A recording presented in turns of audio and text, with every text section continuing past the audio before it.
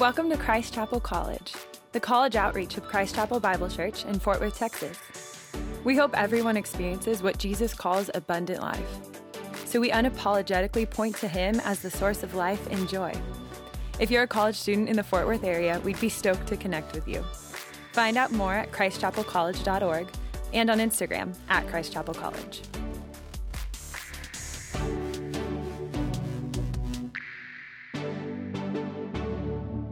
Good morning. My name is Francis. I get the privilege of being on Christ Chapel's staff in the college ministry, and I find myself to be super fortunate to get this opportunity with you guys this morning to walk us through a piece of scripture that I've been milling over for like the last 2 to 3 weeks, and it's a complicated passage, but it's honestly really good, and I'm really excited about being able to walk you guys through it and what it means and what the author's saying and how it ties to the Old Testament and all this stuff. So with that, we're going to be picking up in the next chapter of where we left off last week. So if you have your Bibles, open up to Hebrews chapter 4.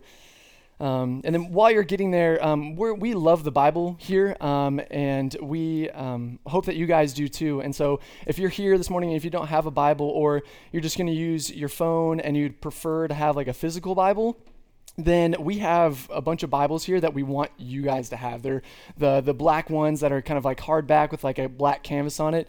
And on your way out, just snag one of those and claim it as your own.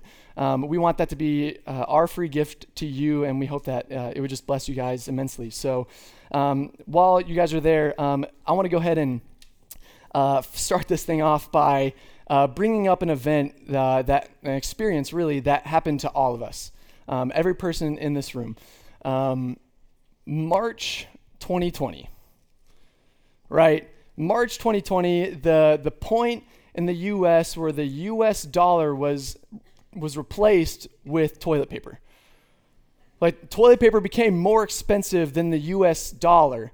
So during the time of all of this kind of happening, whenever COVID was really making its kind of the first stages of its full swing in the U.S., we were on our spring break mission trip to Belize. Shout out Belize.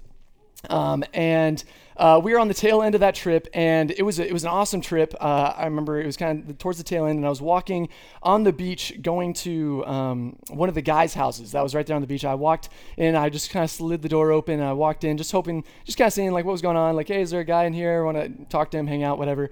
And I catch I didn't catch him. I just kind of walked in on one of our guys with like 4 or 5 rolls of toilet paper in his arms. And it was the funniest thing because he was going around room to room in our little like bungalow house thing and raiding all the cabinets of all the spare rolls of toilet paper and putting them into his check bag. And then putting them into his check bag, but then also putting them into his carry-on because there wasn't enough room in his check bag. It was a really funny sight, but you should have seen him whenever we did our layover. And I think it was in Houston, him trying to carry his bag. It was really funny. But while we were in our layover in Houston, we all started getting phone calls and text messages from our friends, from our family. Like we had some people like their parents rerouting their flights to go back home because the schools were reaching out to us and emailing us saying that spring break was being extended. And it got extended 2-3 days. For some people it was a week. While we were in Belize, we were hearing all this kind of stuff going on. Like all the shelves at the store were being raided, and it was just a ghost town everywhere. You couldn't get anything.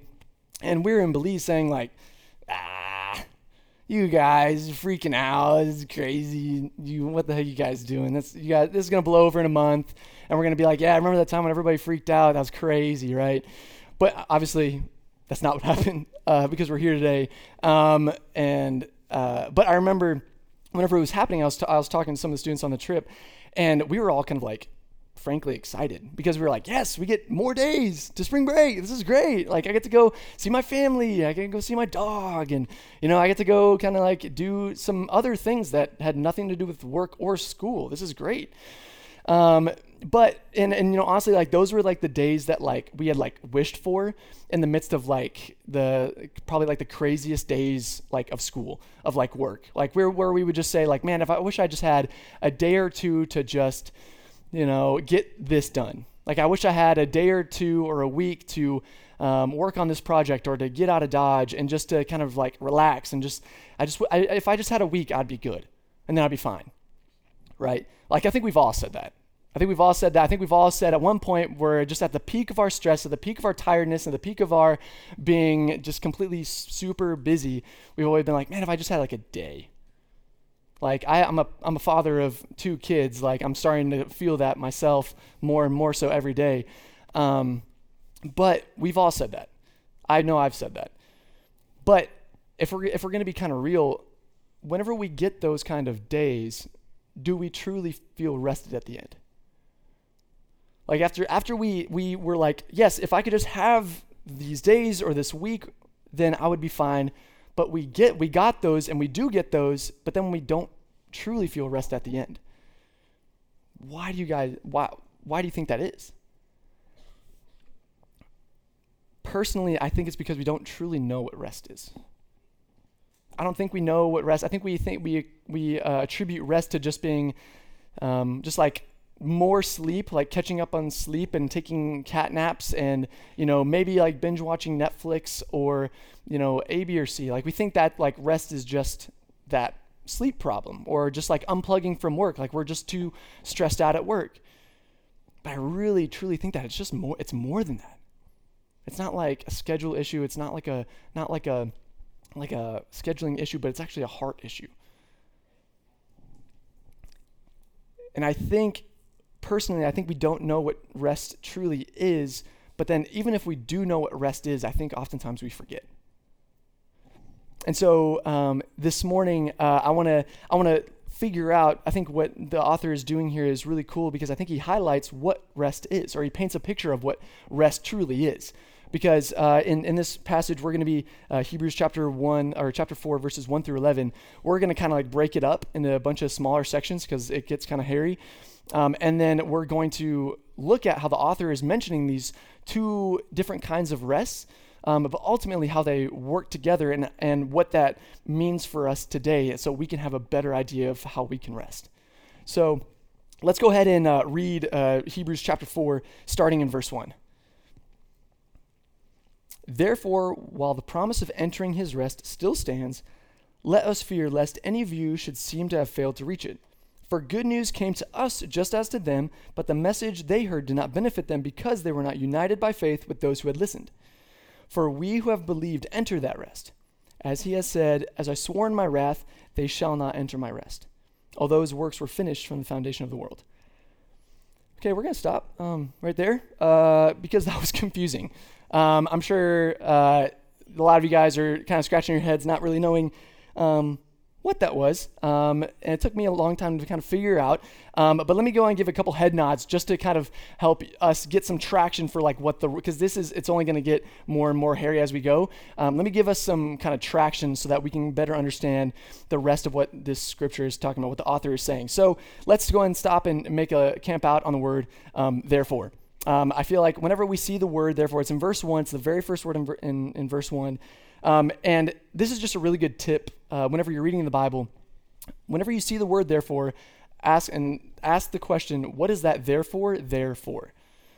And I'm sure you've probably heard me say, I know I've said it up here once or twice, but honestly, reading through the rest of Hebrews, we're probably going to be saying it like a lot more because the author's making like a point. He's like making a case, and he's illustrating these things, and he's using the Old Testament. So he's trying to draw these conclusions. And so the word therefore is really important because it's a linchpin word where it connects what the author has previously said, and he's connecting it to what he is saying or what he's about to say. So let's look back at verse 1 and reread it kind of with that mindset. So therefore, while the promise of entering his rest still stands, let us fear lest any of you should seem to have failed to reach it. For good news came to us just as to them, but the message that they heard did not benefit them because they were not united by faith with those who had listened. What the author is referring to here is actually what Ben had unpacked last week. Because the author last week, unfortunately we don't have time to really get into it, but Ben last week did a great job of unpacking what the Exodus account was. The Exodus, and if you hear the word Exodus and you're like, the what? Like what now? Or like you hear like Moses, or you hear like the Red Sea or Pharaoh or the Promised Land or the Israelites, and you're just like, don't know what that means. Then go honestly, go to our Instagram or go to our Spotify and go listen to that sermon from last week, because Ben did a really great job, and we don't have time to get into it today. But that's what the author is referring to, and he's referring to this the account and everything that was going on right there. But we see though that the author is starting to highlight, he's starting to make a notion to this first kind of rest, and it's a future rest. We see it in verse 1. He says, the author describes it as his rest, talking about God, his rest. It says it in verse 3 as that rest. So there's this, and then he goes in and back to verse 1, he says, a rest that we have, a rest that is still for us to enter. For while the promise of entering his rest still stands. So it's a rest that is God's, that it's there, it's not here, and it's something that we have yet to step into. So it's something that's not here with us today. It's something that we still have to step into. The Bible describes it not in totality with only these verses, but he describes it. The Bible describes it in a bunch of other ways. But here is just some references for you to know. So Luke chapter 23. This is Jesus saying.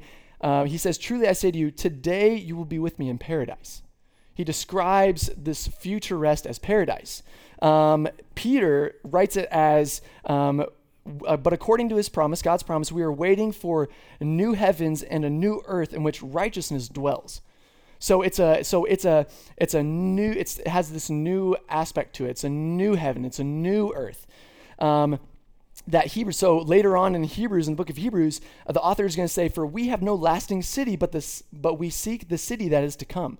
So the author is even saying, "Hey, this city that we live in right now, this world that we live in right now, will not last. Like, this isn't going to be here forever. But we seek a city that is still to come, that will be permanent." And then Revelations, this is between John and God, as God is giving John some revelation as to what end times look like.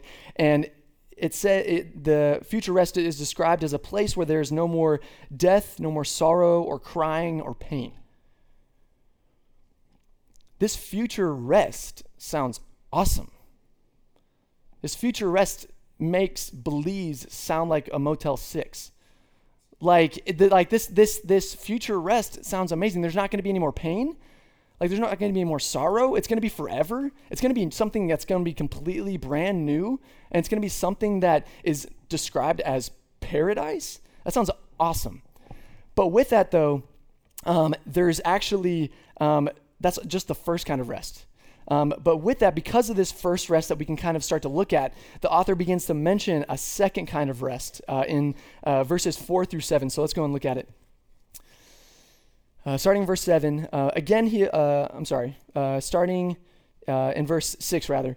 "Since therefore it remains for some to enter it, those who formerly received the good news failed to enter because of disobedience. Again he appoints a certain day, today, saying through David so long afterward, in the words already quoted, 'Today if you hear his voice, do not harden your hearts.'"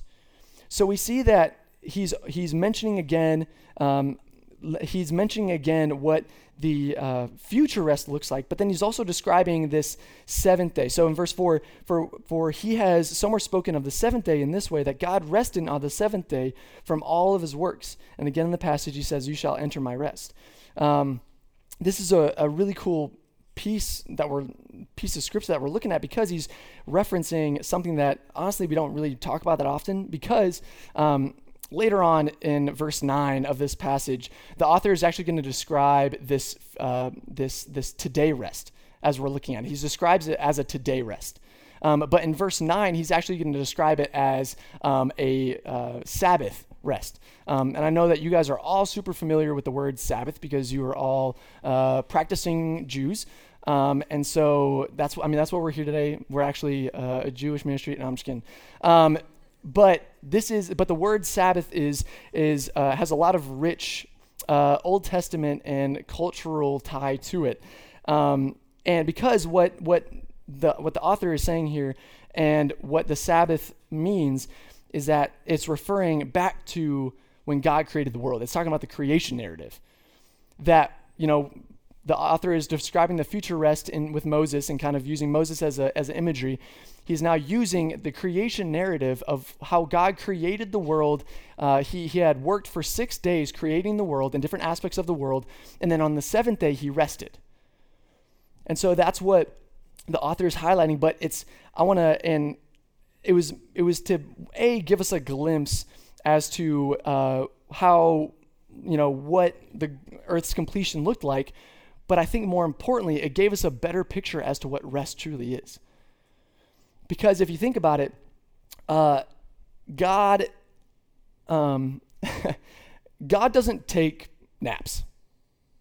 God doesn't take breaks. He doesn't get tired. Like after he started creating the world, and after 6 days, he didn't just stop on the 6th day being like, God, I'm gassed. No way, I can't create anymore. I'm done. I'm over it. This is fine. Like, he didn't do that. He created, like, the way that God works, that he is God. He is literally only the person in the entire universe who does not need rest, which blows your mind.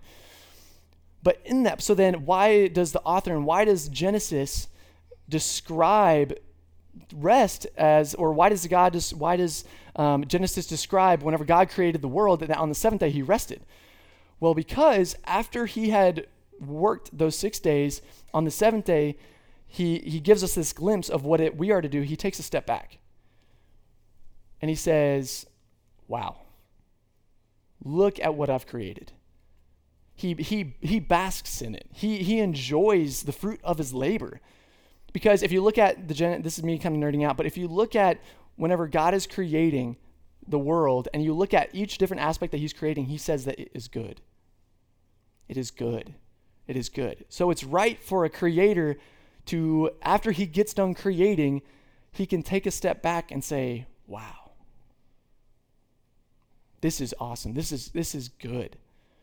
And this is the exact same kind of rest that we can have, that after a week long of work, after 6 days, or for however long your work period is, that at the end of the work, we can say, wow, look at what my hands have created. Look at the good work, the good, honest work that I have done. And so we can have that kind of, that we can rest in that.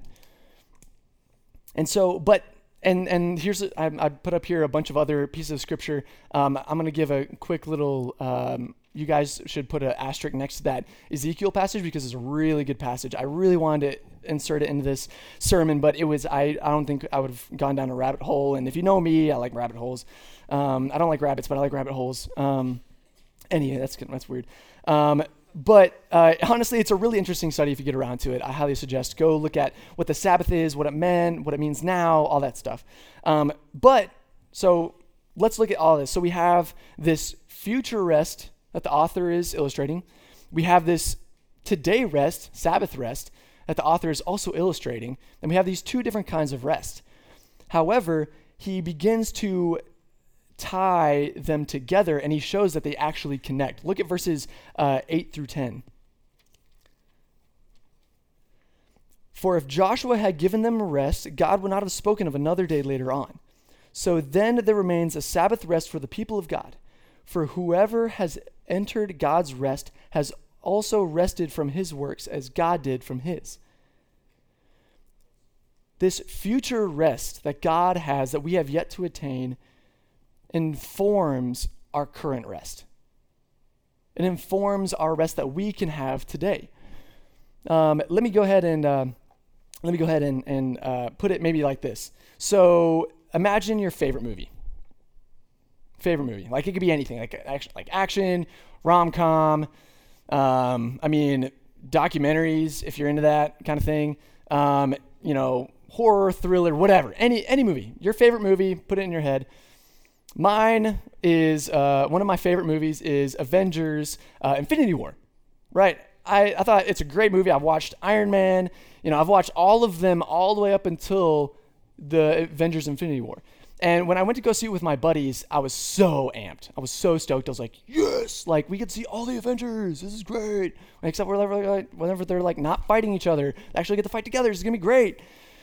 And then I was absolutely, if you know how it ends, I was absolutely just distraught when it ended Because Thanos won. Like, we have been watching Marvel's movies for years and years and years and years and years, and the good guy won in every single one of them. There's a lot of movies. Marvel did a good job. DC needs to pick it up.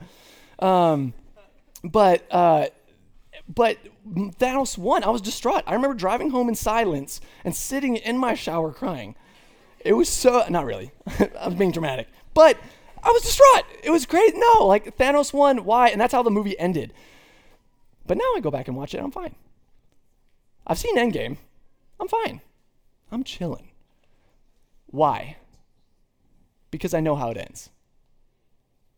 I know how the movie ends, and I can watch the movie knowing that, like, oh, wow, yeah, like, oh, wow, that was a cool, like, little plot twist, or like, oh, that's cool. I can watch it again knowing how it ends. And I think knowing the end doesn't ruin the movie forever, right? Like, just because we know the end of a movie doesn't mean or it's like, we know what happens. Ugh. Maybe if it's like a movie you don't like, yeah, I know what happens. But if it's like a good plot, you're like, yeah, this is a good movie. But, I mean, because none of us have ever, like, sat down, watched a movie for the first time, and been like, you know what? I like that movie. You know what? I'll even venture to say this. That was easily one of my favorite movies of all time. And I am never going to watch it again. We've never done that.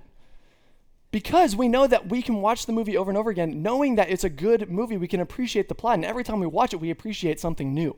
That knowing the end, we can appreciate what is happening in the plot. This goes for the exact same of what the author of Hebrews is trying to lay out. That today we can have a peace, knowing the assurance of our future salvation. That we have this assurance of salvation that gives us a today rest to where we can be, everything's going to be okay. At some point, I don't know when, but at some point, everything's going to be okay. Let me go ahead and stop here because it's not lost on me that there may be some in here that maybe don't know what that assurance of salvation looks like, or you've never heard of that.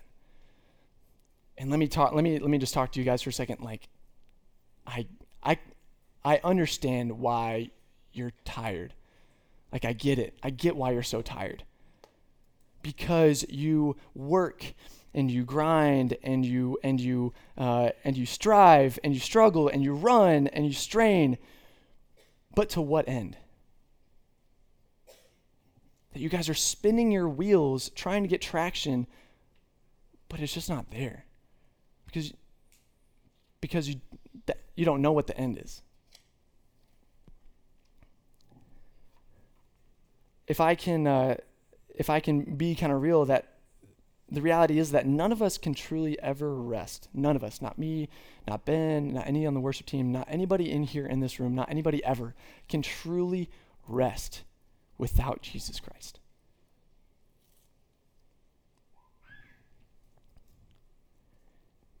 And if you don't have that assurance of salvation this morning, please hear me say that there is good news. There's good news. Because we have Jesus Christ. That he's made himself available to us today. I want to read he has an invitation that honestly I'm very much comforted by, because it's not just for the non-believer, it's for the believers, for the people who have who have known what rest is and known the power of resting in Jesus Christ, but have forgotten what it is. Let me go ahead and read. It's Matthew 11, verse 28. This is coming from the words of Jesus himself. This is Jesus' words, not mine. Come to me, all who labor and are heavy laden, heavy burden, and I will give you rest. The rest that God is illustrating through the author of Hebrews in this Hebrews 4, verses 1 through 11, is the exact same invitation that Jesus invites us all into today. But this is something I don't want to miss. So don't miss me. Hear me say this. We don't come to Jesus just because he can give us rest. We come to Jesus because of who he is. His invitation doesn't sound like, hey, come to me, I got rest, here you go, you can go on your way. He says, come to me, and I will give you rest. Jesus is the object of our rest. And that if Jesus' invitation to rest isn't in just the rest itself, but it's in himself, then Jesus is the object of our rest. How then do we rest? If we have this idea of what rest is, if we have this idea of like, so we've been tracking with the author, we have this future rest, then we have this today rest, and they're intermingled together. And if Jesus is the object of our rest, to being able to attain to that rest, then what does it look like to rest? Look at verse 11. The last verse, and this is a really cool charge that the author makes to the people, to the believers that he's writing to. He says, let us therefore strive to enter that rest, that future rest, that rest that's given to us by Jesus, so that no one may fall by the same sort of disobedience. Rest is found in obedience. Maybe, I don't know if maybe you've seen this thus far, but the author of Hebrews has mentioned it, I think 2 or 3 times, where he's name dropping the Israelites' disobedience and how they weren't able to enter into the rest because of their disobedience. That the fact that they lacked obedience, they weren't able to attain rest. Rest is found in obedience. Let me go ahead and give you guys, so that's a lot. We now know what rest is. We have an idea of what rest is. Now let's talk about what it looks like to have rest. I have 3 kind of handles for y'all to hold on to kind of practically give you what it looks like to have restful obedience. My first point I want to illustrate is know God's word. Know God's word. That may seem kind of like, okay, yep, checked, got it. But the reality is that when we know God's word, when we know more of God's word, we come to know more about God's heart.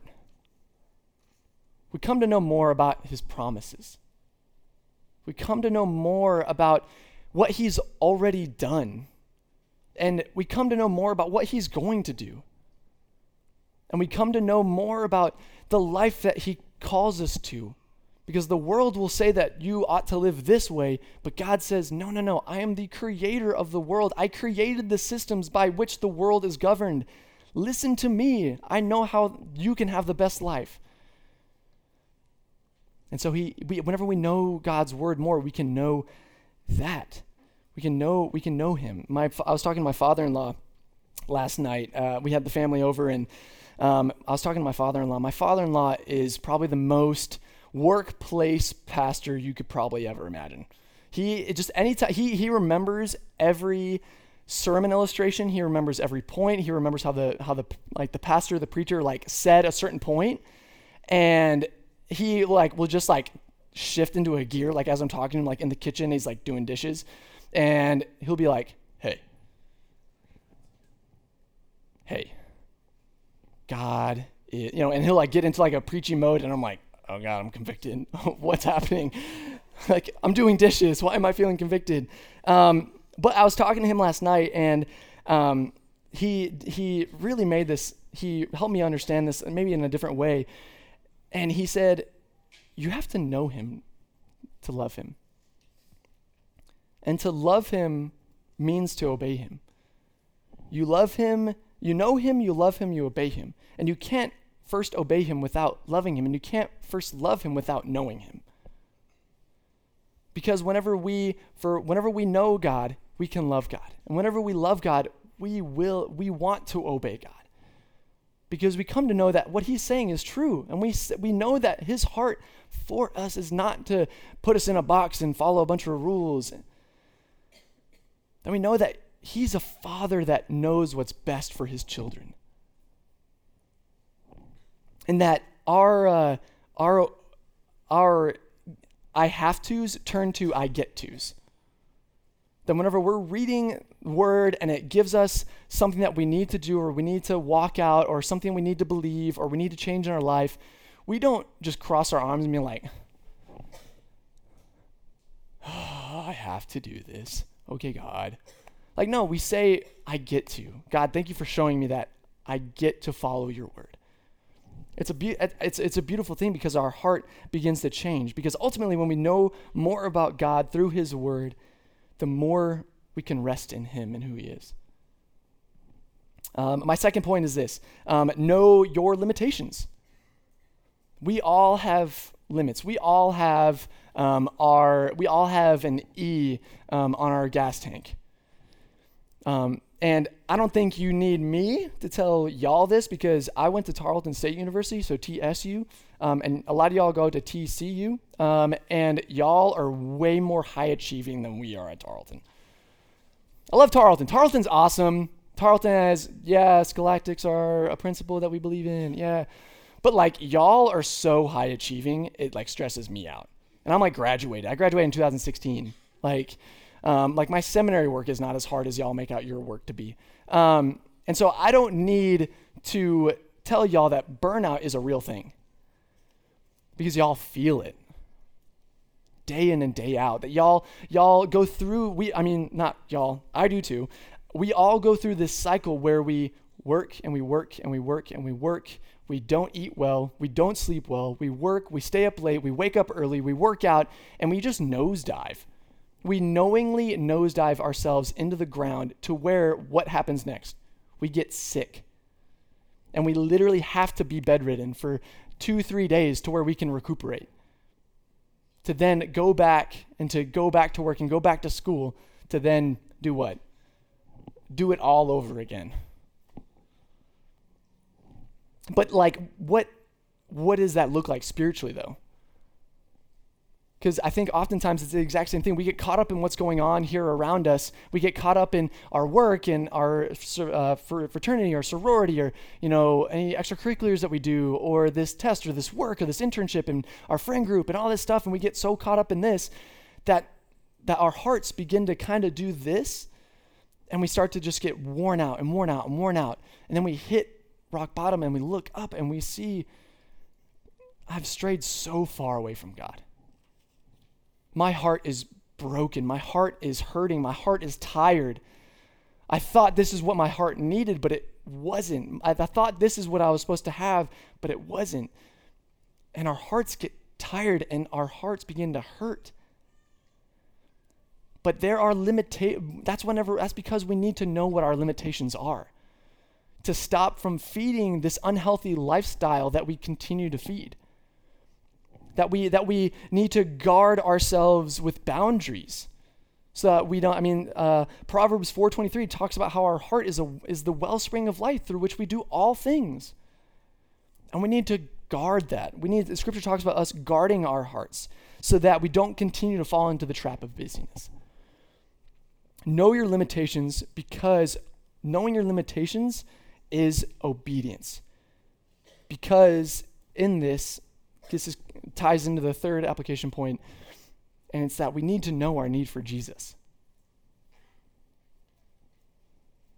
The moment we think we can do it ourselves is the moment that we have been fooled. The moment we think that we can do life, that we can think, that we can feel, that we can operate and function and work without Jesus, and we can rest without Jesus, is the moment that we have been fooled. Because we can't. It's not possible. That you may think you're getting rest, but are you truly?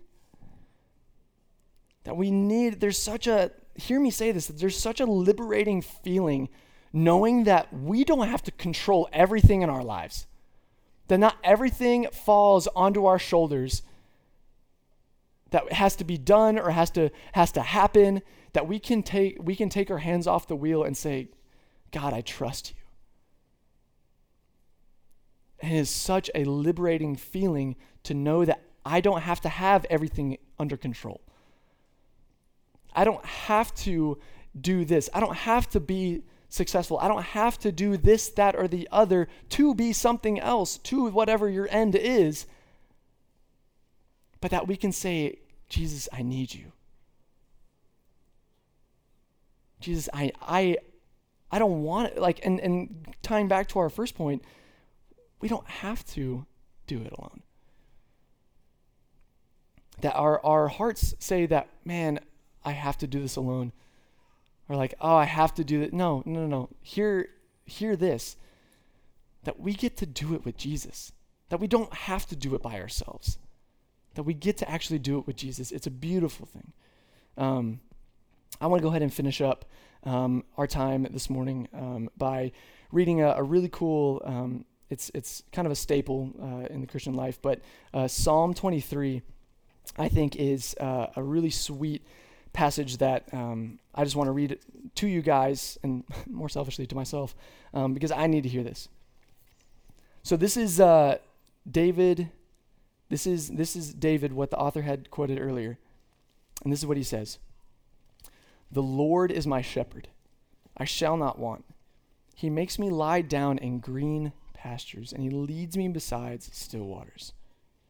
He restores my soul. He leads me in paths of righteousness for his name's sake. Even though I walk through the valley of the shadow of death, I will fear no evil, for you are with me. Your rod and your staff, they comfort me. You prepare a table for me in the presence of my enemies, and you can anoint my head with oil. My cup overflows.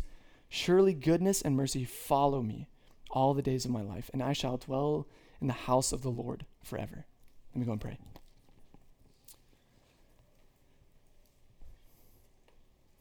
Father, we look to you to being the person who is the author and creator and designer of rest.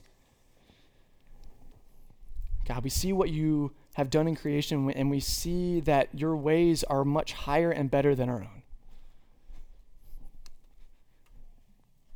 And God, we are done trying to do it ourselves. God, we say we don't want to do this by ourselves, but God, we need you and we want to rest in you. And God, we don't want to keep doing this ourselves. Because God, we know that you are a God that loves us, and we know that you're a God who has moved heaven and earth to save us from our sins so that we can have a right relationship with you through your Son, Jesus Christ. So God, may we have a rest today knowing that our future and our eternity is secured by your Son. And that the same Son that says, "Come to me all who are weary and heavy laden, and I will give you rest." May we take you up on that invitation today. And may we know your rest. It's in your Son's name that I pray. Amen.